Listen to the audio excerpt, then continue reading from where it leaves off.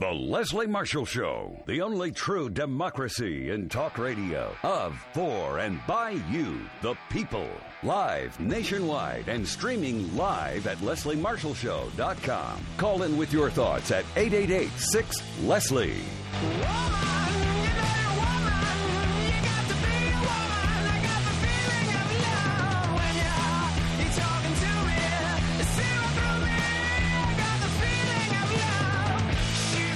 No woman here today hosting, although Leslie will be back tomorrow. We are going to be talking about an issue that affects not only women, but men as well. However, it does tend to disproportionately affect women, so I wanted to make sure we brought on a very good guest who's going to be talking with us about this topic. Her name is Kate Black, the executive director at American Women, an affiliated organization of Emily's List. American Women works to amplify women's voices across the country. In this role, she leads the organization's strategic vision, research, and outreach with allies and partners.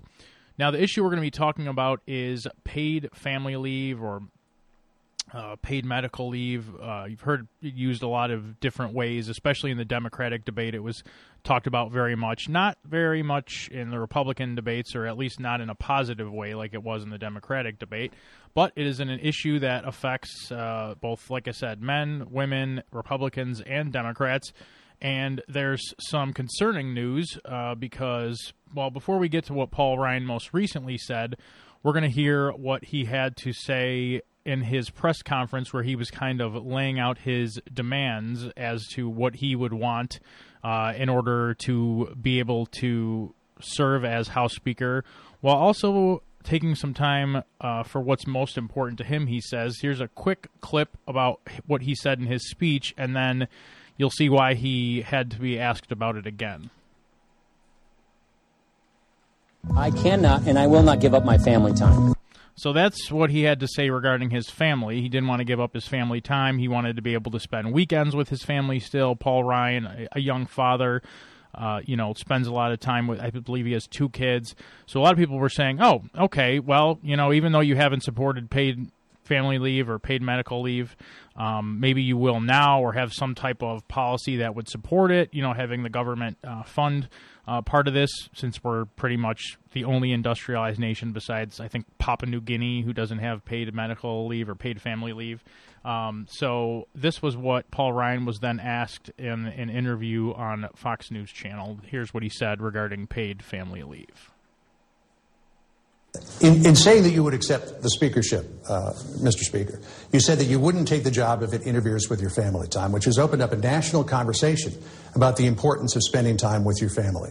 And there are many people in this country who would like to see you make your first priority legislation that gives people the backing of the federal government so that they can have time with their families. Would you make that one of your first priorities? So I don't think people ask me to be Speaker so that I can take more money from hardworking taxpayers to create some new federal entitlement. But I think people want to have members of Congress that represent them, that are like them. Don't you want your member of Congress to be a citizen legislator who lives with you, among you, who has your own kinds of concerns, who wants to spend time with his children on Saturdays and Sundays? I'm going to keep living in Janesville, Wisconsin, where I'm from, where I raised my family. I'm going to keep going back and forth to D.C. And yes, Sundays are going to be family days, and Saturdays are family and constituent days. That, I think, is what most people want in their life, is a balance. So if you're asking me, because I want to continue being the best dad and husband and speaker I can be, getting that work-life balance correct means I should sign up for some new unfunded entitlement. That doesn't make any sense to me.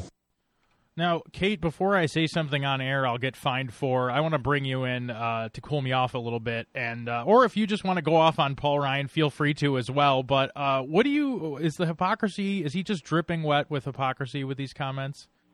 Absolutely.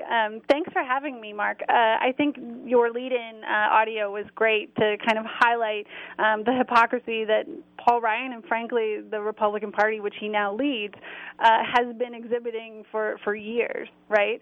I think it's really interesting that Paul Ryan says that he expects that people want legislators who look like them and who want the same things as them.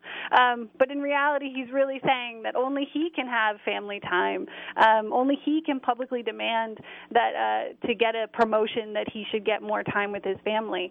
I think in reality, most people would agree with me when I say that what he's really saying is for people who have the power like me, the money like me, and the luxury to demand that like me. Yeah, exactly. And his staff, his own staffers have paid family leave, yet he won't, introduce any legislation or even agree to legislation that's been introduced by Democrats in order to, fund this. Before we get into the kind of alternative, the Republican alternative, I've heard him mention in a couple of different stories. There was a bill that was introduced that basically would make people forfeit their time and a half pay for the chance to stay home with their family, which is it does pretty much nothing to help people. It's kind of just a cop-out in my opinion. But before we kind of get into that, let's talk about what paid family leave should look like and what your organization thinks would be a good policy and how things would work if it was up to you, and why you think that our legislators should listen and basically pass a bill like this.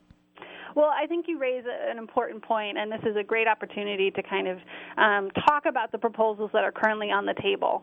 Right now, there's a bill in the Senate called the Family Act, which has been introduced by Senator Kirsten Gillibrand. The Family Act would do a couple of really important things. One, it would provide both family and medical leave for working families in this country. And it's important to say that family and medical leave means that if you had a new baby and you wanted to take time off to bond and care for that new baby, that is something you could do. Also, if you needed to take care of yourself, if you were in an accident or if you yourself were ill, that you needed to take time away from your job, you would have that ability. Or maybe you need to take care of an aging parent, like so many of us do. That you wouldn't have to risk going into bankruptcy or debt or even lose your job to make amends for those types of life events that, frankly, everyone kind of goes through at some point. So the Family Act would guarantee that workers have access to this paid family and medical leave, up to 12 weeks of it. It also provides universal coverage regardless of where you work, what job you do, or even if you're self-employed. And that's an important distinction between the Family Act and what some Republicans have proposed. This would allow you to have this universal coverage no matter if you lose your job or you want to change jobs. And it really does help every working family get a fair shot at success instead of holding people back. Now, talking about kind of what the makeup of our nation is, one of the questions that was asked in a different interview to Paul Ryan, because he is younger, it's basically was saying it's not like the times of a lot of the older legislators in Congress maybe went through with being young parents, where, maybe there was one parent working and one parent was able to be home with the children. I think it's just reality for most of us that not only do we work, but usually our partner or spouse works, and it's been that way pretty much for, most of our lives.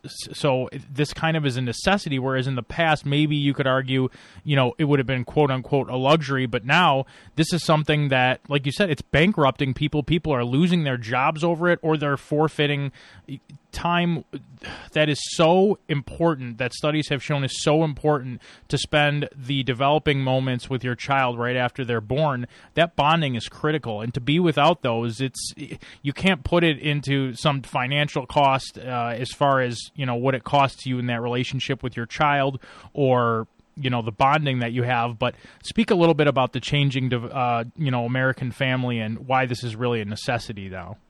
Sure. I think you hit the nail on the head in that our families have really changed, but our workplace policies have not kept up, right? 2/3 of families are now have a woman as the or primary breadwinner of that family. And it's really important that our workplace initiatives and policies reflect that changing dynamic. I think, when people need to take paid family or medical leave, they're doing it because they want that economic security. I think paid family leave offers people an opportunity, like you said, to bond with that new child. But it also, in cold and flu season, allows people, if they get dramatically ill and they need to take time away from their job, that they're not at risk of losing that job. And I think, even though our country is coming out of a recession, it's important to remember that these are the things that keep people feeling secure, these types of policies. And it's really important that we talk about the benefits of them and advocate for them in this kind of national discussion, especially in a presidential election year. Before we get into that, because I think there was some promising, comments during the Democratic debate, not so much, especially with Carly Fiorina, just not that all women are supposed to be, caring for women as a whole. I think that's almost kind of sexist to think about it that way. But it was ironic hearing her rail against it and talk about, paid family leave the way she did. But if you look at what she did as CEO of, Hewlett-Packard, it's not surprising where she values workers. But before we go into that, you had kind of mentioned, you hit on something that I think we could bring up a bigger point in, which is people who would stay home when they were sick. Now, corporations and businesses should be for this because there's many studies that show that when people go to work sick, they actually get other people sick, and it hurts productivity. So this is something that, yes, it might cost some money on the front end, but it will actually help with worker productivity and help businesses, in the long run. Isn't that correct? It's 100% right.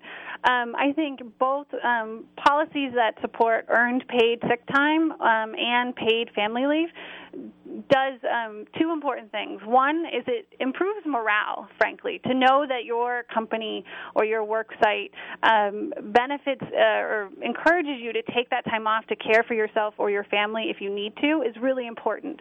The second thing that these policies do is it's an incentive for new employees to want to come on board. The reality of our workplaces now and of our economy is that new employees they're looking for these benefits to be put in place when they're figuring out their landscape. When they're looking at maybe two companies and maybe which one to apply to, the one that offers the nicer benefits package, which may include paid family leave or earned sick time, that's the one that's going to be more attractive. And frankly, if we want our economy to succeed, we need to be offering these policies so that we can attract the best and the brightest. Well, it's absolutely true, especially when you compare, to all these other nations that have it and we don't.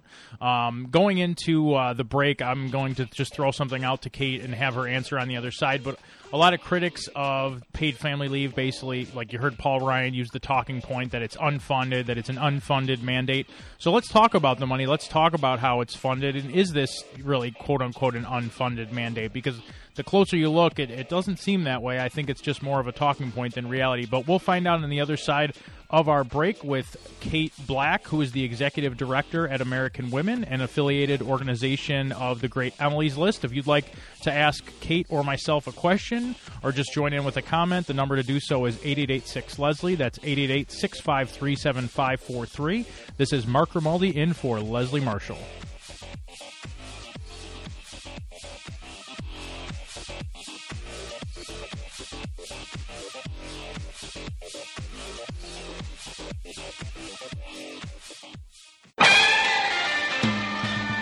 Welcome back to the Leslie Marshall Show. This is Mark Grimaldi, Leslie's executive producer, filling in for Leslie today. She will be back tomorrow at her normal time of 4 to 6 p.m. Eastern.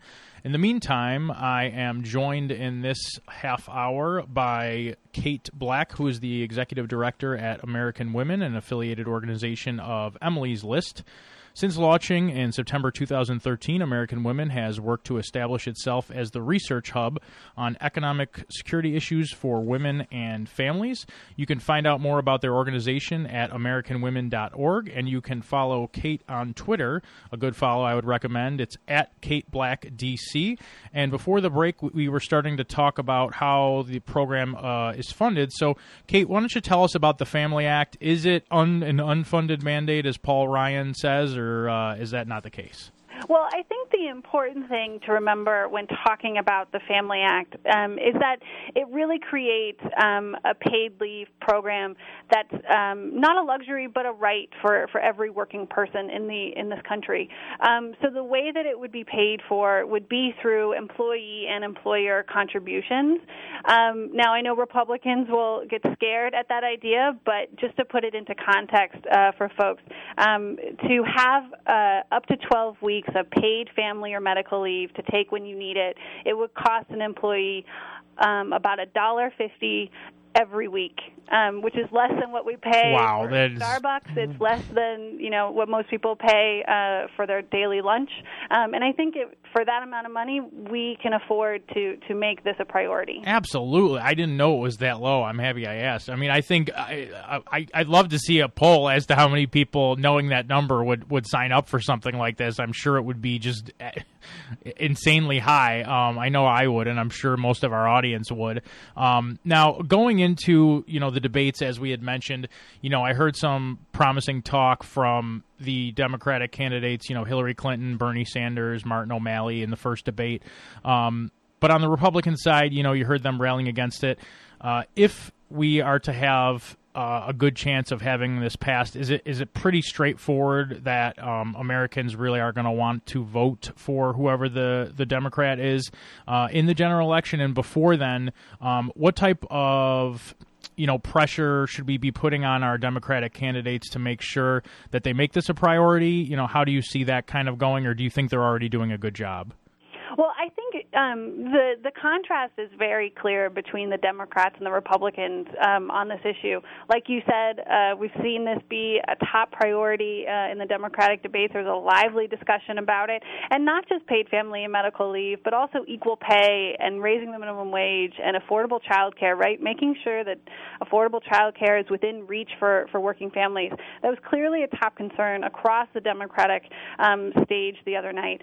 But, however, we've seen 3 primetime Republican debates, and so far it's not been mentioned once. And I think what we can do most of all, and what your listeners can do, is hold Republicans accountable.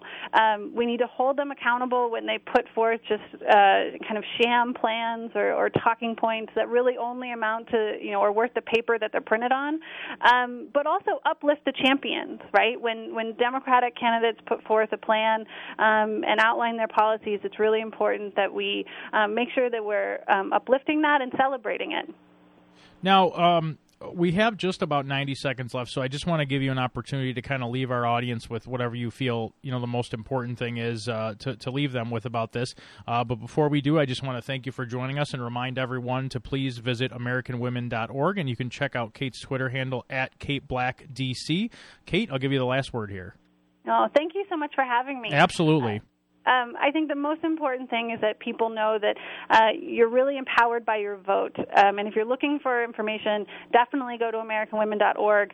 At our website, you can find a lot of information about the stuff that we've talked about today, paid family leave, but you can also find some state-specific information, how these issues are impacting working families in your state. So, for instance, if you'd like to see how Paul Ryan's neighbors are faring in Wisconsin, where 50% of minimum wage workers are women, who I'm sure would love to have time with their families, you can certainly do that. But you can also see in which states child care costs more than in-state tuition, or how your state fares on equal pay for equal work. So I encourage people to get educated and be advocates on these important issues. A great resource to have, definitely. We look forward to having you on again in the future. Kate, again, thank you very much. That was Kate Black, the Executive Director at American Women, an affiliated organization of Emily's List.